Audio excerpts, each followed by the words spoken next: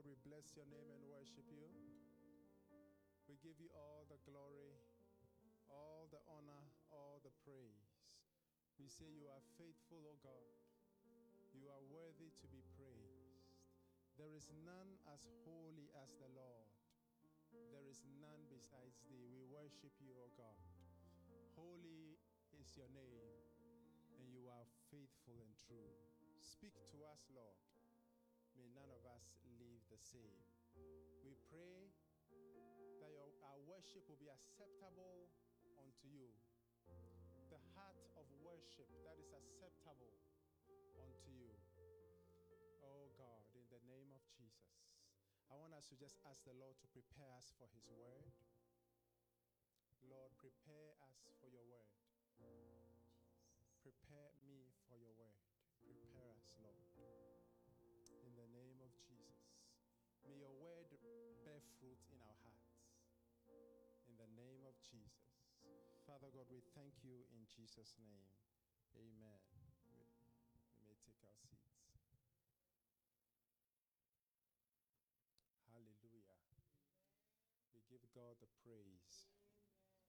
Oh, glory to God. Today, I believe that God has a good word for us. Amen. A word that is going to change our lives. There are many good things in the Bible. Amen. Many important truths that Jesus has taught us. Amen. What are some of them? There's faith, there's hope, there's love, there is prayer, there is baptisms, there are different baptisms, the resurrection from the dead, gifts of the Holy Spirit, Holy Ghost baptism, your authority in the believer, so many things. Hallelujah. And they are all important, but there are also some that are very important too. Amen. They are all important. So that's why we must have a balanced diet, not just on prayer, not just on faith. If I had a chance, I'll talk about faith most of the time and prayer, but then to be a halfway, or not even a halfway, a single diet. You are eating chicken every day, chicken every day, chicken every day, chicken. Hallelujah. You need a balanced diet. Hallelujah. So let's look at some very important things. We are going to read two sets of scriptures. Let's look at Matthew chapter 20, from verse 20 to 28. And then we will read from Marcus chapter 10, verse 35 to 45. Mark will be with NLT, but let's look at Matthew. Hallelujah to Jesus. Matthew chapter 20, verse 20 to 28.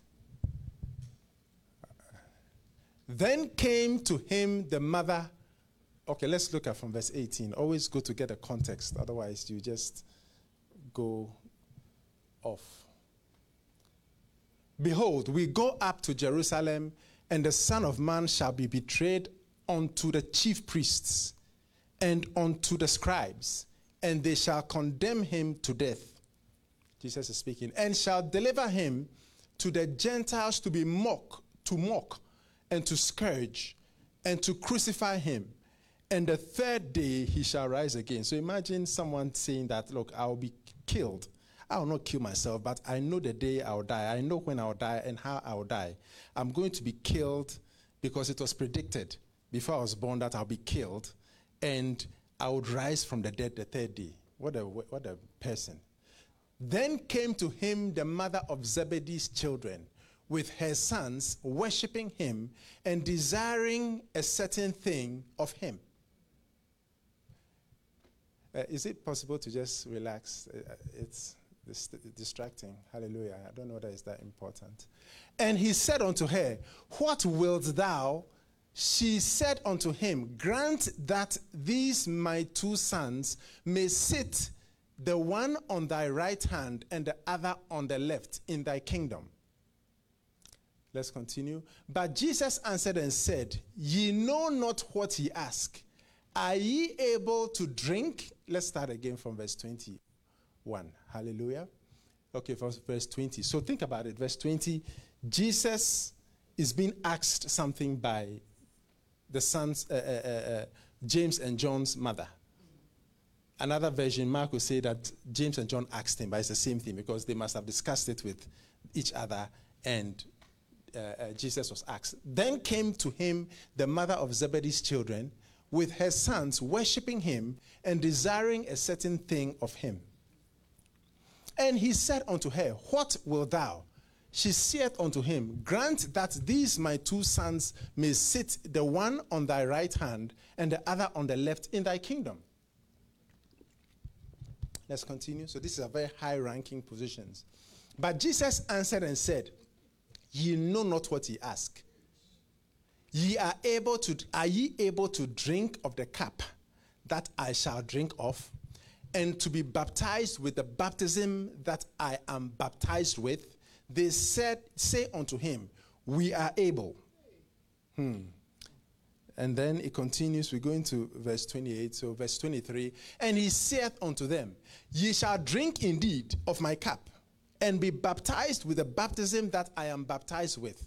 But to sit on my right hand and on my left is not mine to give. So Jesus is saying that it has been prepared for certain people already. So there are certain positions that have been prepared for certain people. But of course, someone can take it. Or it can be given to another. Wow. Something could be prepared for John X. A. Jackson.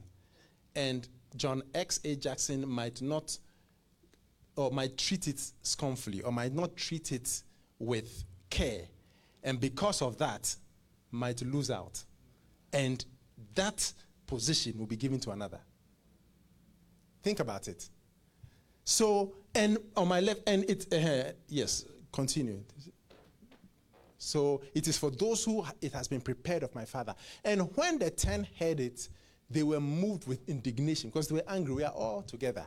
We are all brethren together. And now you want to be the two people who are the toppest. Why did you do that? I mean, they were very angry with them. Indignation against the two brethren. Continue. But Jesus called them unto him and said, Ye know not, so ye know that the princes of the Gentiles exercise dominion over them, and they that are great exercise authority upon them. So meaning that the princes of the unbelievers, they exercise control. You see how the kings and queens control people. You are going to die, or do this, or they can ask anyone to do anything they wanted. And kings could have people's wives at will. A king can say, your wife is coming. I heard that Siseko Mobutu, you just, if you are hide your wife from him, otherwise you'll take her. Hey, hallelujah. So these were how these people behaved. But it shall not be so among you. That's not how we should behave as Christians. But whosoever will be great among you, let him be your minister. And whosoever will be chief among you, let him be your servant. Even as the Son of Man came not to be ministered unto, but to minister and to give his life as a ransom for many. Very important. Now we are going to read the same account because we have the Synoptic Gospels. The same account. Maybe anyone can. Hallelujah. The same account. So let's go to Mark chapter 10, verse 35. And then we are going to read to verse 38, but NLT. Very good. Then James and John, the sons of Zebedee, came over and spoke to him. Teacher, they said, we want you to do us a favor. What is it? He asked. In your glorious kingdom, we want to sit in places of honor next to you. They said, one at your right and the other at your left. But remember that Matthew says it was the mother. So it means that the three of them came together. But the mother was speaking on their behalf. So as far as the Bible is concerned, it is the two of them who was asking for that. Hallelujah. But Jesus answered, you don't know what you are asking. Are you able to drink from the bitter cup of sorrow? You see how the NLT explains this, the bitter cup of sorrow I am about to drink? are you able to be baptized with the baptism of suffering I must be baptized with? So, the cup of sorrow and the baptism of suffering. Oh, yes, they said, we are able. And Jesus said, you will indeed drink. Because you've said it, you will drink it.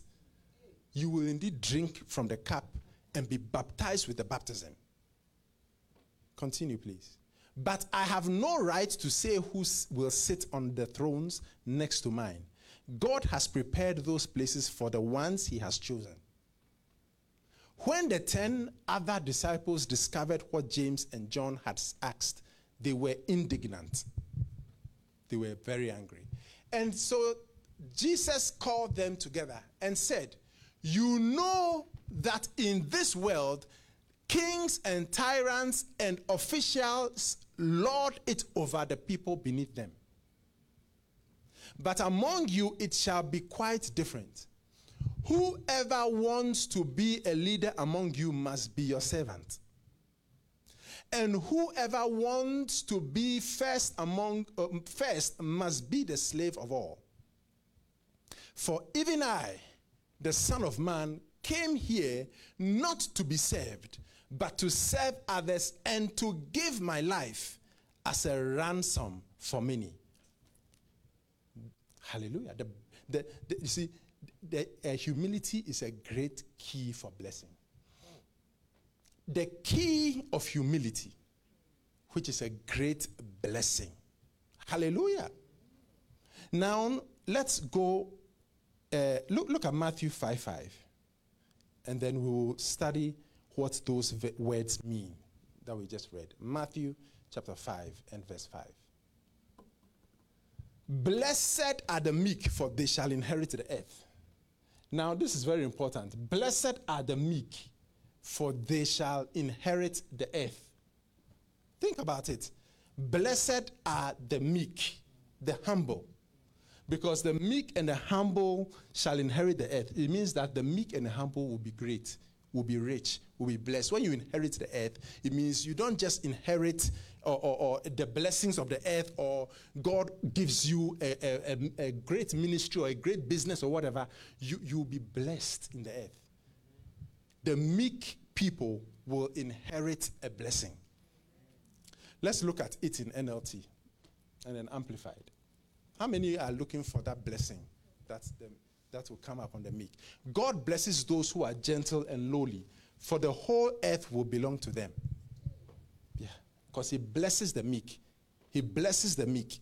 And the earth, meaning that whatever you need on the earth will be given to you. The Bible says that the earth is the Lord's and the fullness thereof. The Bible says, if ye be willing and obedient, ye shall eat the good of the land which is in the earth.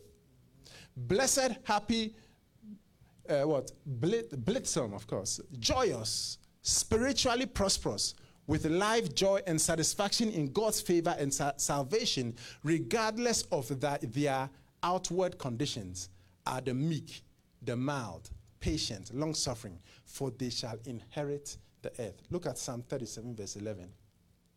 I don't know when I'm saying something to somebody here. Hallelujah.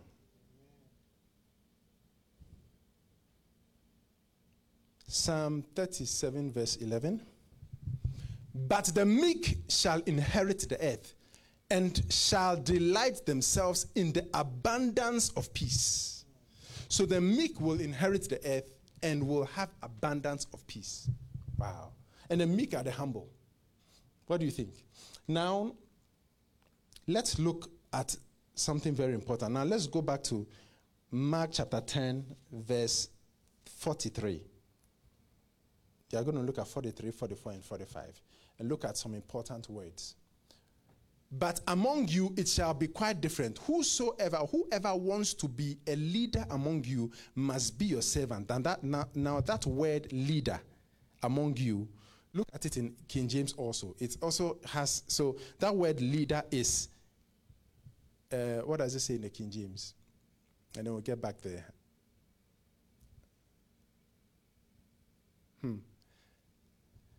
Whosoever will be great among you shall be your minister. Now go back to King James. So now, great among you. So that word leader or great is the word megas in the Greek, which means greatest or large. So anyone who wants to be the greatest or the leader or the largest among us must be the slave or diakonos, which means servant, minister, or waiter. So it's not as if all the time the pastor or the leader should always be served. Jesus was not always served. Jesus was served a lot of times. Mary and Martha's house, he was able to tell the disciples to line people up, and then he even served the people. He told the disciples to break the bread. I mean, he shared the bread. He was part of it. And the Bible says Jesus ministered. I don't know if you are getting what I'm saying. So the one, so far as God's kingdom is concerned, the one who is the greatest must be the servant of all. It doesn't mean that everyone who wants to be great must start serving in a certain capacity. No, it means you must have that attitude of service, and you must not make it a right or rule that you must be a king served. Hallelujah. Because that is what Jesus is saying. Must be the servant. And he was talking about the disciples or the apostles, the pastors. So even if you have colleagues, who is the greatest colleague, or who is the greatest person here, the most humble here, the most servant-like person here? It means that everyone, if I and people at my level, whatever that means, I try to be the servant of them, it is different from someone trying to serve me. I don't know if you get what I'm saying. Meaning that if everyone and their level or their friends or people they consider their contemporaries or co-equals, are you going to serve them? It's easy to serve another person who might be your pastor or whatever, but what about church members? What about colleagues? What about people at work? How do you relate with people around you? The one who is the leader, the greatest. Yes, you might have leaders on earth, but so far as heaven is concerned, there might be people who are even greater leaders than the normal leaders. Hallelujah. Now that word servant or slave, so it means that the one who wants to be the chiefest, or not the chiefest, but the greatest, the leader, the largest, must be the slave, which means minister, waiter. How many are getting what I'm saying? So this clearly shows that God is not expecting people to be lording or controlling or ruling, because he gives that to the Gentiles. I don't know if you get what I'm saying. So even at work, how do we treat those under us at work? Do we send them or treat them as if they are below us? Or we treat them with respect and sometimes even help them? You even see some good leaders. Even at work, you see some people actually serving or helping people, or actually serving food or whatever. I remember when I first came to DFW, was it Father's Day or one of the times, the men had to serve. Hallelujah. And that was a very interesting thing. So I also put my hat on and served. I do remember. Yeah. Yeah. Do you remember? That's all you remember? Verse 44. Let's look at verse 44. Very important. And whoever wants to be first among you, or first, must be the slave of all. So now this word first is protos, which means chief, principal, most important, first before. Wow. So the one who wants to be the most important before God must be the slave. And that word slave is a bond slave, or someone who is owned by another in terms of what they do for the person and their allegiance to the person. Think about it.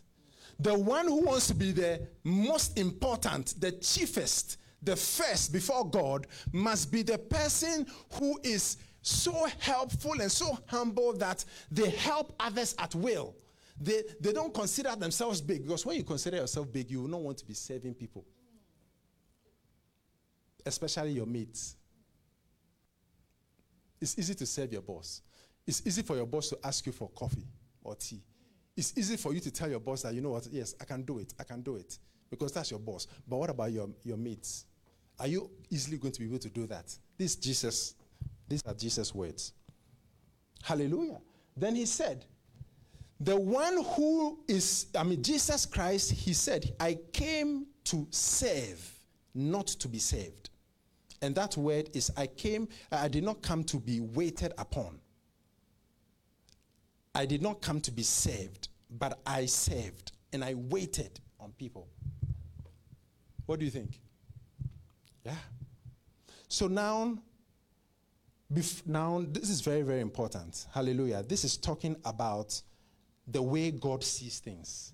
Now, many of us would have thought that the way God sees things is that the one who is the most important or the one who is the best is the one who is always saved. The one who is the best among the colleagues is the one who is being served by others. But that is not how the Bible works. God says that if you want to be the greatest, if you want to be the leader, if you want to be the most important, then you must be someone who is so humble that you serve others. Because God himself, he did not come to be served. Imagine the creator of the universe did not come to be served, but came to serve. Hallelujah. Came to serve. He did not come to serve. No, he did not come to be served, but he came to serve. Hallelujah. Colossians chapter 3, verse 12.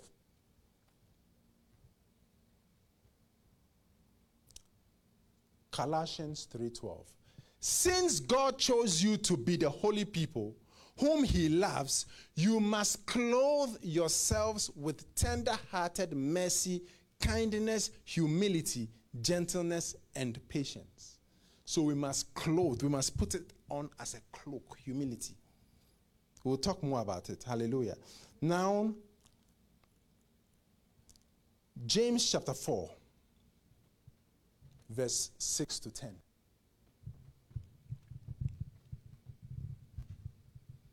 He gives us more and more strength to stand against the evil desires. As the scriptures say, God sets himself against the proud, but he shows favor to the humble. So anyone who wants favor from God must be humble. So humble yourselves before God, resist the devil, and he will flee from you. Hallelujah. We're going to verse 10. Draw close to God, and God will draw close to you. Wash your hands, you sinners. Purify your hearts, you hypocrites. Let there be tears for the wrong things you have done. Let there be sorrow and deep grief. Let there be sadness instead of laughter and gloom instead of joy. When you bow down before the Lord and admit your dependence on him, he will lift you up and give you honor. Hallelujah. How many are getting what I'm saying? Very good. So it shows clearly that God resists the proud. Hallelujah. God resists the proud. Amen? Look at Luke chapter 14, verse 11. So in order to talk about the greatest thing that will lead to the blessing, we must talk about a thing that is opposite to the greatest thing, which is pride. Hallelujah. For whosoever exalteth himself shall be abased, and he that humbleth himself shall be exalted. So think about it. What does it mean to be exalted? Look at NLT. What does it mean to be exalted? It means to be lifted up. God will lift you and I up. God will promote us. God will honor us. For the proud will be humbled, but the humble will be honored. What does it mean for God to honor you and I? Oh, I said the proud will be humbled, will be abased. And Jesus gave the example. When you go somewhere, I always do that. Thank God. I was able to easily follow Jesus on this one. It's not always easy to follow Jesus, but you have to. But at least this one. When I go somewhere, I'll always sit second, third, fourth row until I'm escorted forward.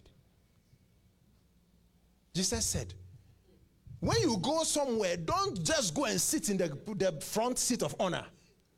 Otherwise, they'll move you to a second row, which will be an abasement. But if you are on the fourth row and you've been moved to the second, you'll be moved up. I remember I was with someone in Ghana, and I went to church, and I went to sit somewhere far back. And the bishop was walking and saw me and said, you look familiar. Are you a bishop? I said, no, I'm not. I was just trying to give short answers, so I stayed where I am. Then he said, Then he told the people to move me forward. Hallelujah. That's better than being told that people whispering. Whispering. Sorry, excuse me. Come with us. So Jesus is the one who told us this thing as a good way to live. Because a humble person does not mind sitting on the third, fourth row. It doesn't matter. I've come to hear the word. I'm on the third row. What's the big deal? I've gone to a church. Anytime I go and visit a church, I just go and sit quietly somewhere. No, I'm not a big man. I don't know why I should come and sit in front. I'll even try to disguise myself quietly so that I won't be called front. If you bring me to the front, I'll come. Do this instead. Sit at the foot of the table. Then when your host sees you, he will come and say, friend, we have a better place than this for you. Then you will be honored in front of all the other guests. Luke 14:10. Yeah. So as they are moving me, people are looking, what is this an important person? Why are they? But if I'd come here, they would have asked me to go back.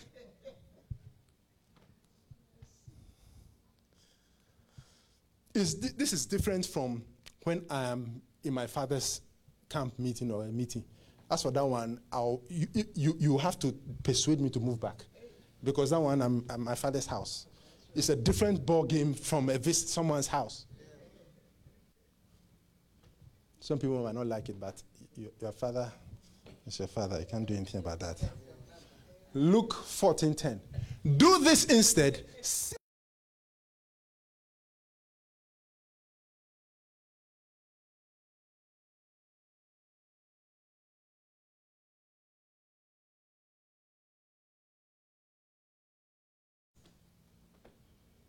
What do you think? Romans chapter 12, verse 3.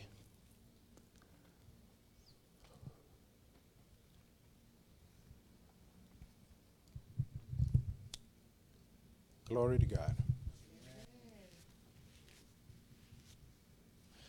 For I say through the grace given unto me, to everyone among you, Romans 12:3, King James, for each of you not to think of yourselves more highly than you ought to think, but to think soberly, according as God hath dealt or allotted to every man the measure of faith.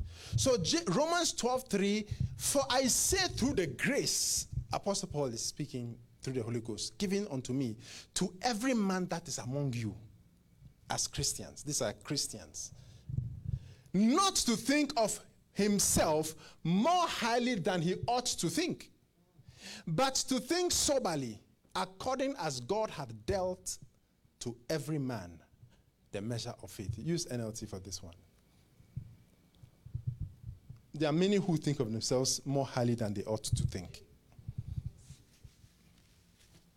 It's always good. Anytime people are saying you are good, you are one, you are a star, you are this, what do you do with it? Or you go to a corner and say, God, who am I? I don't like hearing those things. Or, by the grace, you are dead. Oh, by God's grace, you know how it is.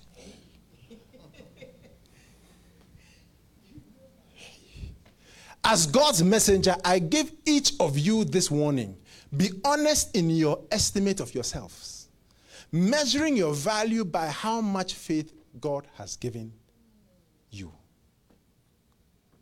So, ladies and gentlemen, before we can talk about the thing that would lift us up, humility, we must talk about the dangers of pride. Because the Bible says, he giveth more grace. God resisteth or opposes the proud, but gives grace to the humble. So you and I must aim to be humble, and when we see any signs of pride in us, we fight it. When people say, oh, you are a humble person, I don't take it, because humility is mainly, the heart is what matters. You can be proud in the heart and humble face.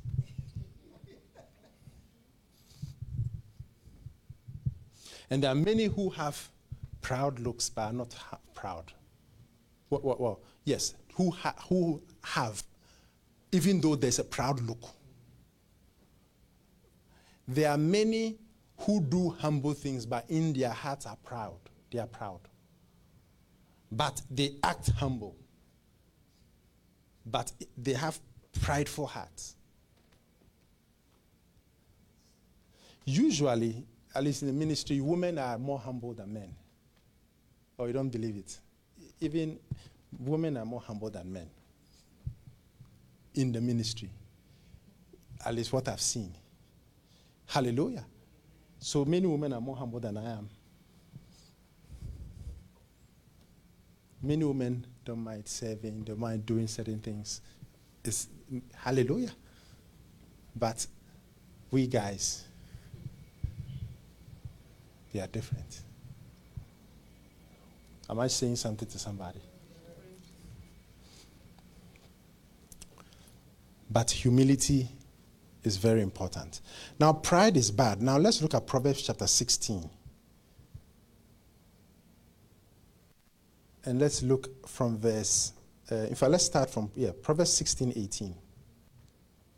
Proverbs chapter 16, verse 18. Pride, we'll talk about what pride is. Pride is not always seen. So we need to first look at ourselves, look at our actions and our thoughts. Do we look down on people? When someone is less fortunate, how do we respond to them? When we went to Rwanda, one of the things that some of the people were saying was that, oh, as for you guys, you dance with us, you flow with us, you are with us as if we are together.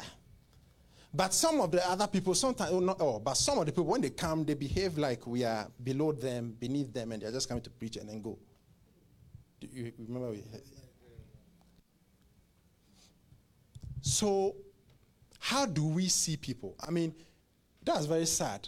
I mean, someone has come to do the work of God, but the people, because they are not fools too, they are poor, but they are not fools. But the people can see that you are doing it, you are giving the word, but as you are giving it, yes, you are even giving food, but you are giving it in a way that is a despisement to them.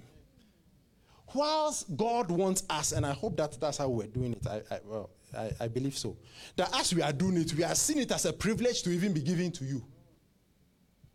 There's a difference between giving and helping someone and seeing it as a blessing to even be counted worthy by the Lord to give you something.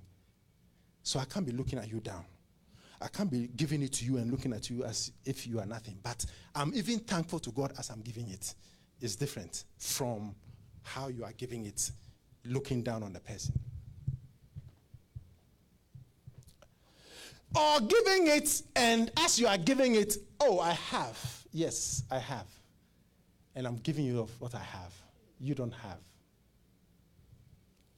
Or someone has something that only God gives, and another person doesn't have it, and the one who has is looking down on the one who has not. But the Bible says, what do we have that we have not received? What do we have that we did not receive? I don't know that you're hearing what I'm talking about. You and I must have a different perspective of life, that anytime we see ourselves more fortunate than another, it is because God has just shown mercy, and we must even be looking at the others who are less fortunate in humility.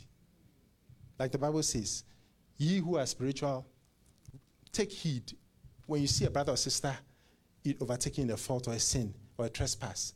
Those who are spiritual should restore the person in the spirit of meekness, considering thyself, lest thou also be tempted. So you don't look in judgment, but you look saying to yourself, oh, thank God you have helped me, you've delivered me. Thank God I am not in this situation. Oh, I'm helping this person in humility. Not because I'm better than them, but because God has been gracious. I could have been born in those places. I could have also been part of the genocide victims. It was just because of where I was born and who my parents were, all of us. Those in America, you can easily feel that America is the whole world. Or America, we are important. We might not be important to God unless we are humble. Pride goeth before destruction, and a haughty spirit before a fall. Do you want to fall? Just be proud, and that'll be enough. Oh, I want to fall. Someone will say, I want to fall. Don't pray about it. Just be proud you fall. Pride will put you down. Because God, that was the first sin in the world, and God hates pride more than anything. That's why you don't hear, there are scriptures that say if you are wicked to someone who is vulnerable, God will fight you. But God opposes the proud. There are not many verses that you see where God is saying that he will oppose someone. Vashti was proud, and even God was able to bend the rules and get Esther in because of her pride.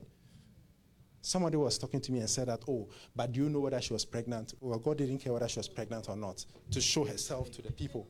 It's like Vashti, the king said, I want to show my wife's beauty. Then Vashti said, I'm not going to bother. I'm not coming. Oh, she was pregnant, she was not pregnant. God is the one who decides what is fair. And he found a way to move her and put Esther there, bend the rules. So what does it mean? It means God hates pride. Pharaoh, Herod was proud. Worms ate him. We'll get to there if there's time. Micah. David was displaying before the Lord. Who knows, maybe if there were no young girls dancing with him, maybe she would not have been that angry because of the statement she made. Look at you, glorious king. Look at how you played and sported with the young maidens. So maybe if he was just dancing by himself, she shouldn't be that angry. But why should she be that angry? He had many wives. So why should she be so upset about the other young ladies he was dancing with? So the Bible says because he danced before the Lord and he was pleasing to the Lord. David danced before the Lord with all his might. And as he was dancing with the maidens, he was not even thinking about them. Even if it was men, even if it was children, he would be dancing the same way. He was not concerned about all those things. That was not his problem. How many I get what I'm saying? That was not his problem. David's problem had nothing to do with that. David was just dancing. So God was pleased and said, this is my boy David. Wow, David is so pleased. David is so pleasing to me. He's danced, he's worshipped, he's praised. I'm so happy with him. Oh, David, I'm so happy with you. That was God and David. Then another person, ever since then I learned that never laugh at or prevent someone from dancing to God, even if it's disgraceful. Then as David was going home, the Bible says David blessed Israel. He gave bread, he gave food, he blessed Israel. He blessed them. Oh, bless them. And he was coming home as they were dancing to bless his house. As he got there, look at that dirty old man. Look at you. Look at how you sported before the young girls. David said, you don't understand why I'm dancing. You've missed it, and you are going to be in trouble for that. I'm not dancing because I feel like dancing with the girls. I'm dancing because I know where God took me. He took me from a young boy from the sheepcote with just a few sheep, and he made me captain over his people. So I would dance before the Lord even more, and I'll even take some of the people we are talking about and marry them. But God was angry with Micaiah because that was a sign of pride. I don't know that you're hearing what I'm talking about. Wow. What does pride mean? Exaltation, a person exalting themselves, becoming pompous, swelling. Lofty. Only God should be lofty. Elevating themselves, grandeur, arrogance, high-spirited, haughty, dignity. That's pride. Proverbs 6:12-19. So my question is, how many of us are proud without knowing we are proud? When you find pride, pray about it immediately because it is an emergency. There are two things that are emergencies that must be called for immediate emergency meeting with God in prayer. What are they? Unforgiveness and pride. When you see that you are not forgiving someone, immediately take it as an emergency because your sins will not be forgiven according to Jesus. Take it as an emergency. Number two, take pride as an emergency because you are about to be opposed.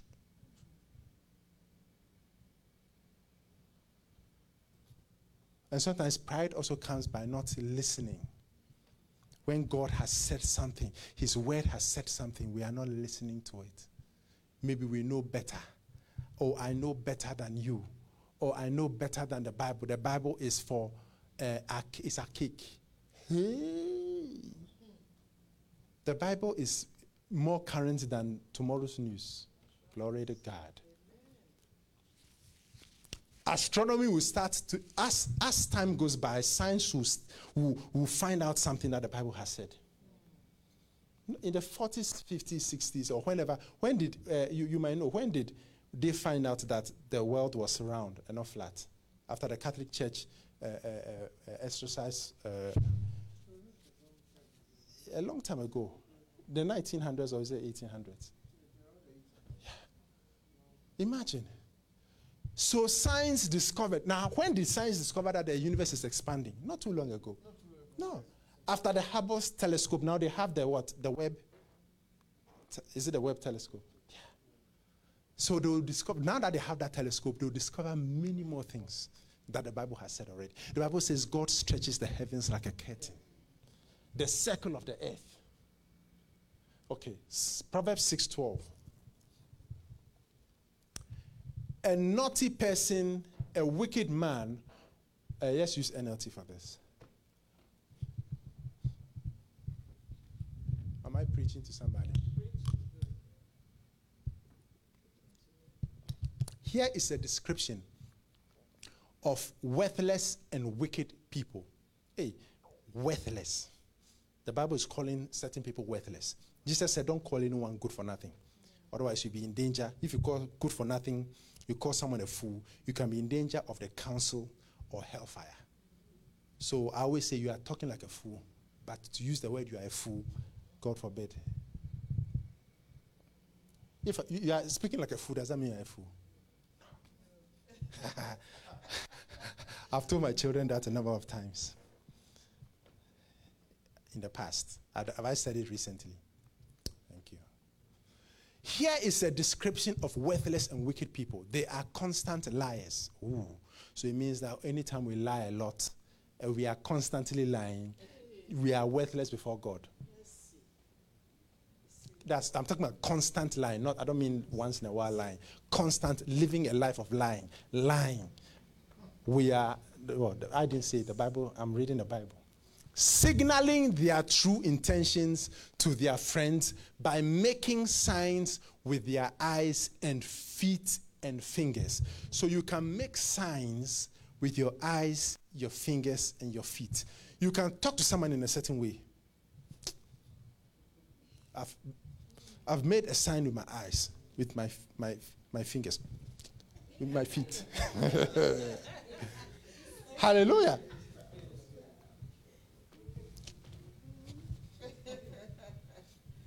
I've not used my feet before, but there are people who have skilled with. Their perverted hearts plot evil. They stir up trouble. In fact, let's continue. They stir up trouble. Yes, constantly. Imagine, they're plotting evil, stirring up trouble. So there are people who plot evil, but they will be destroyed suddenly, broken beyond all hope of healing. There are 6 things the Lord hates. No. Meaning that there are 6 things the Lord hates. No. Meaning that he couldn't maybe erase it. No. 7 things he detests. King James says there are 6 things the Lord hates. Yea, 7 are an abomination unto him. Let's look at verse 16 and look at King James, and we'll come back. Because that word abomination is serious. These 6 things that the Lord hates, yea, 7 are an abomination unto him. Now let's go back to NLT and let's look at what the abomination is. Haughty eyes. So if you want to know the things God hates the most, now remember that the God of the Old Testament is the same God of the New Testament. God is unchanging. He's immutable. He cannot change. What he liked in the Old Testament is what he likes now. What he hated in the Old Testament is what he hates now. The only difference is that Christ has brought grace. The law came by Moses, but grace and truth by Jesus Christ. Haughty eyes, meaning pompous eyes. You can look. You can look. I don't even want to learn how to do it, but you can look at people in a certain way. Your eyes will show that you look down on them. Your eyes will show that you feel you are better than them. What makes a person better than another? What can make me better than another person? What can make me better than the homeless man? What can make me better than the person in the deepest village who doesn't have $1 or anything to eat? What can make me better? That I should have eyes to look down on them. But there are others who have the sense of superiority over people who they feel are inferior. Many people have that. But I try to steady myself. I don't just say I don't have it because, I don't have it. I don't know how to do that. Because God says we must study ourselves. So check yourself. Reflect and ask. Check with proof. See the examples of times you're with people. In the past, I had that against homeless people. There was a time I was with LP's father and LP were in Boston. Were going to her father's house. As we were going, there were a lot of homeless people on the streets. So I see a homeless person, I say, homeless, I'll be looking at them with this day, and it's like, these people, look how wretched, look how dirty. This was many years ago. Thank God it was not recent. Dirty.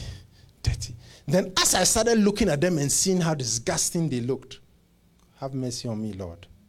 Well, you had mercy on me many years ago.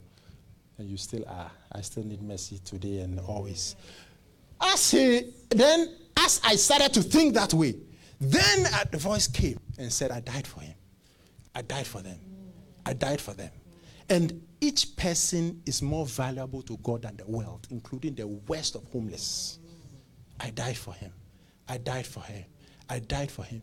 So instead of, then I started to convert the to Jesus died for him. Jesus died for him. Jesus died for him. So I clearly realized that I was proud and I had a haughty look against those people. Hallelujah. But now when you see a homeless person and the homeless person comes, you'll be saved. I'll try to save them myself. By the grace of God, they are very important people. They are very special to God. There was a time I was in Cleveland. I was very upset. I was very upset. Why? Because we'll feed the homeless people, we'll preach to them, in the homeless shelter. And then after that, Sundays, we'll take them to church. So there was a time I was, every time we'll preach to them. And I felt that they were despising us. They were not appreciating us. So I became offended, and I said to myself, and I think I said it to you, this is the last time. You're not coming here again. They're not coming here again. We are finished. We'll go somewhere else. They don't appreciate us. Do you remember? This was in Cleveland. How many years? This was 2020, maybe. So it's not as if it was thousands of years ago, just recently. How many years? 2 years ago. That's why you have to be watching these things. Then, as I was singing to them, Abigail and Antoinette were singing to them. But you're there. Then, before I preach, I'll sing. If I'm not there, then Antoinette will preach. But as I was there, the way she preached, and so many people gave their lives to Christ the day I traveled. Then, as they were singing, and I told Abigail, and I decided that no more, we are not coming here again. They don't appreciate us. Then, as I saw some of them crying as they were singing, Jesus said, keep coming. I love them. I was like, these are unbelievers. They are smoking. Some of them they have mental issues. I love them. And keep coming because it is a way I can show my love. I said, there's no way. So far as I'm here, we are coming. We went there till we left Cleveland. Every week we'll go. If I have to go myself, we'll go. But thank God I had others to go. Because I heard it. I love them.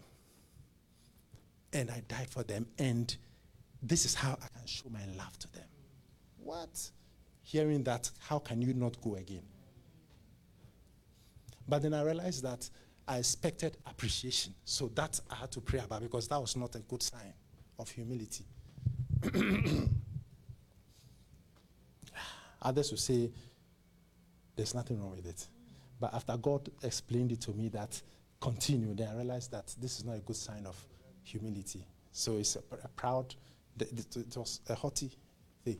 Because I was looking at them and in my mind, I won't come again. You watch, we are coming, this is the last time, that's it. But that's not how God wants us to do things. Hallelujah. So check in your hearts, is there pride? Is there pride? What is the estimation? Why did I feel that I wasn't appreciated? Isn't it for God? Should it matter whether I'm appreciated or not? What does it have to do with anything? The fact that I was upset and I felt that they did not appreciate, to me, at least to God, that was not good enough for me, for him. A lying tongue. That's what lies there. Imagine, lies, children. Phoebe, imagine. If you want to know one thing God hates, lying is one of them.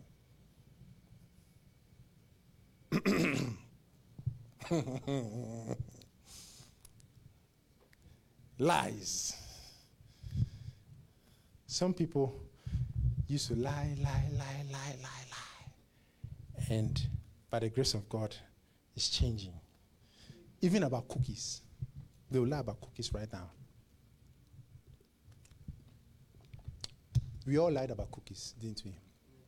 When I was an unbeliever, I knew how to lie, keep the lie going, and lie to establish the lie, and lie under pressure and like impromptu. I'll find a lie. It's amazing. Yeah.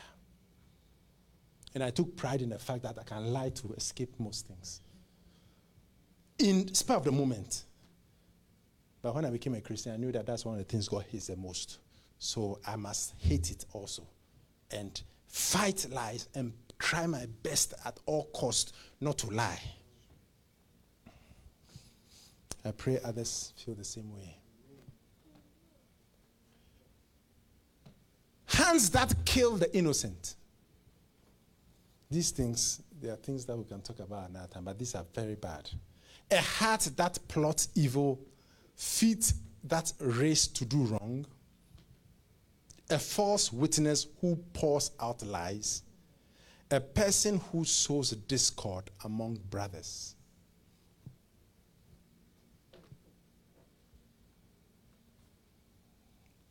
So, one of the things God hates the most is pride. So, God wants you and I to decide that pride is something we are going to fight against. Pride is something we are going to pray against. Pride is something that we are not going to allow to seep into our hearts. And then let's look at one more before then we finish for today. Galatians chapter 6, verse 1 to 4, NLT. Dear brothers and sisters, if another Christian is overcome by some sin, you who are godly should gently and humbly help that person back onto the right path, and be careful not to fall into the same temptation yourself. Verse 2. Share each other's troubles and problems, and in this way obey the law of Christ. And then verse 3. If you think you are too important to help someone in need, you are only fooling yourself. You are really a nobody. Anyone who feels they are too important to help another, God calls them nobody. I didn't know that until I read it. Nobody. I don't know why you're still in verse 4. I thought you'd be in verse 3. You are not even reading verse 4. Nobody. Aren't you surprised that if you feel you are too important, they are still on verse 4. If you feel you are too important to help someone, you are a nobody. If you think you are too important to help someone in need, I have too much money to help someone in need. I'm too important. I've got things to do. I've got contracts to sign. I'm too busy. God says you are nobody. Because it proves that you are not important at all. So in God's eyes, you are the least. And nobody means you are not even the least. You are below the least. You see how God sees pride and humility. The tax collector and the Pharisee. The Pharisee was saying that I thank God I am this. I thank God I am not like this man. I thank God I am not like this. But the tax collector was so humble that he didn't see it fit to look up to heaven. And Jesus said that he went home more justified. The Bible says the spiritual people should restore. Oh, how many people, a woman is pregnant out of wedlock, or someone steals, or someone does something wrong. It's not only fornication. What are the other things that are out there? What are the other things that are? Someone gossips, or you are found in a lie, or fraud, whatever it is. Many people look down, many Christians look down on people who have been caught in a sin. But God wants us to consider the people and consider ourselves whilst we are dealing with them. That will be verse 1. Consider ourselves whilst we are dealing with them. I want you to focus. If you are focusing, you would have been in verse 1. Or is it verse 2? Yeah, verse 1. Hallelujah. I want to encourage us that from now on, don't look down on a Christian as, this is an evil person. Or look down on anyone or an unbeliever. These are devils. These are evil people. Rather, these are people Christ died for. And we must find a way to preach to them and for them to be saved. A Christian has fallen short. We must try to pray for them, or we must pray for them. A Christian is found lying. Pathological liar. There are people who are pathological liars. They try to speak the truth, but before they realize they've lied.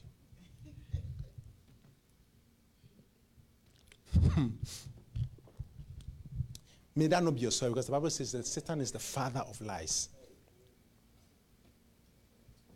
And everything evil under the sun is done through lies. You cannot commit evil without a lie. There's always a lie that will come. Always. There are different ways to prevent yourself from lying. Either you will not answer the question, or you will avoid the question. But to say is a lie, to lie It's not worth it. Just say, oh, I can't answer this, or laugh. Oh, what's it? Ha ha ha ha. This ha ha ha.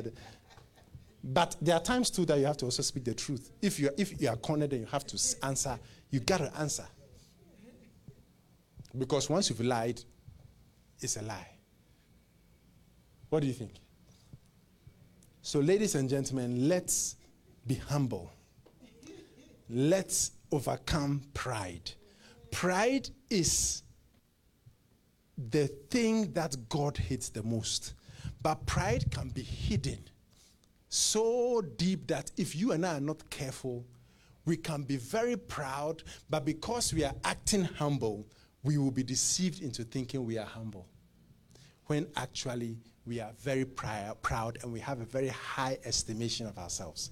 So me, I don't just get up and say, if someone asks me, am I proud or humble? I have to think about it. Oh, yeah, I'm humble. Why? Are you proud? No. According to who? Where do you get that from? Why? Have you studied it? Have you asked God? Where are you getting the no from? But there are levels of pride.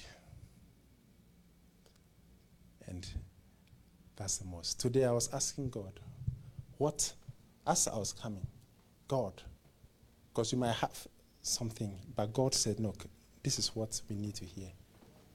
Just on my way. Humility and pride. Humility is the greatest rank in the kingdom. If you and I want to be great, we want to be honored by God, we must be the most humble. Who is the greatest person in this room? The most humble here, not the pastor. The most humble here. Who is the least in this room? The most proud. Or the proudest. The proudest is the least. Is the least here. Who is the one who is nobody in this room? Nobody is the one who feels they are too big or too high to help someone in need. That person is not even the least. They are nobody. I'm not out of word, I'm just out of time. Hallelujah. Let's speak to the Lord. Ask the Lord to speak to us. Ask the Lord to give more grace.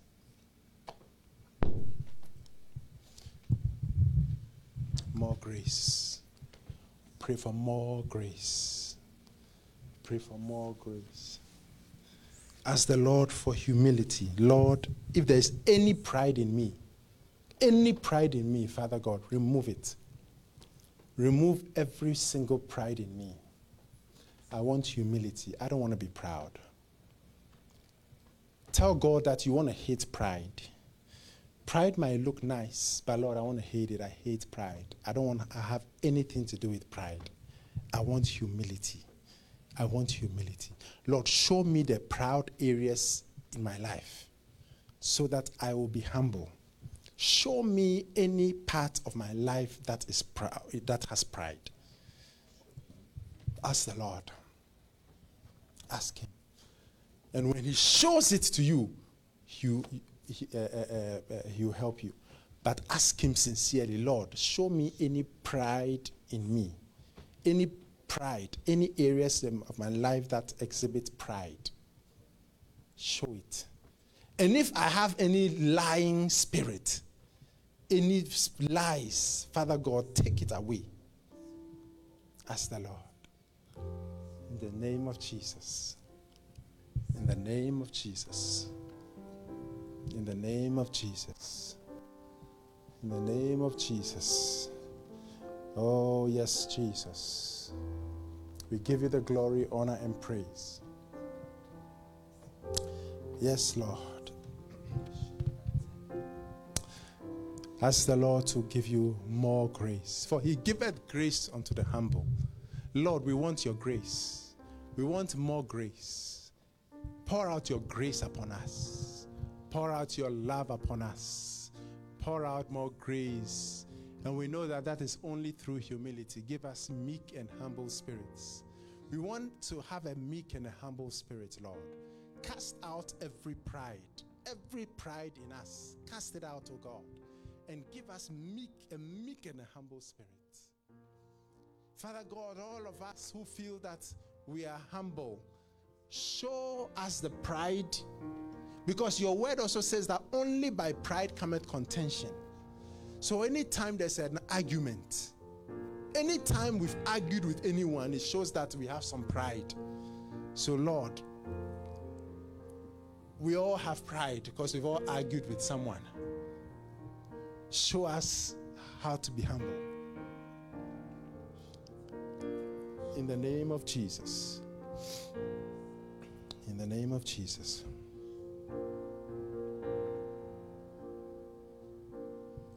Lord, prepare me to be a sanctuary, Pure and holy, tried and true, with thanksgiving I'll be a living sanctuary for you. Lord, prepare me to be a Sanctuary,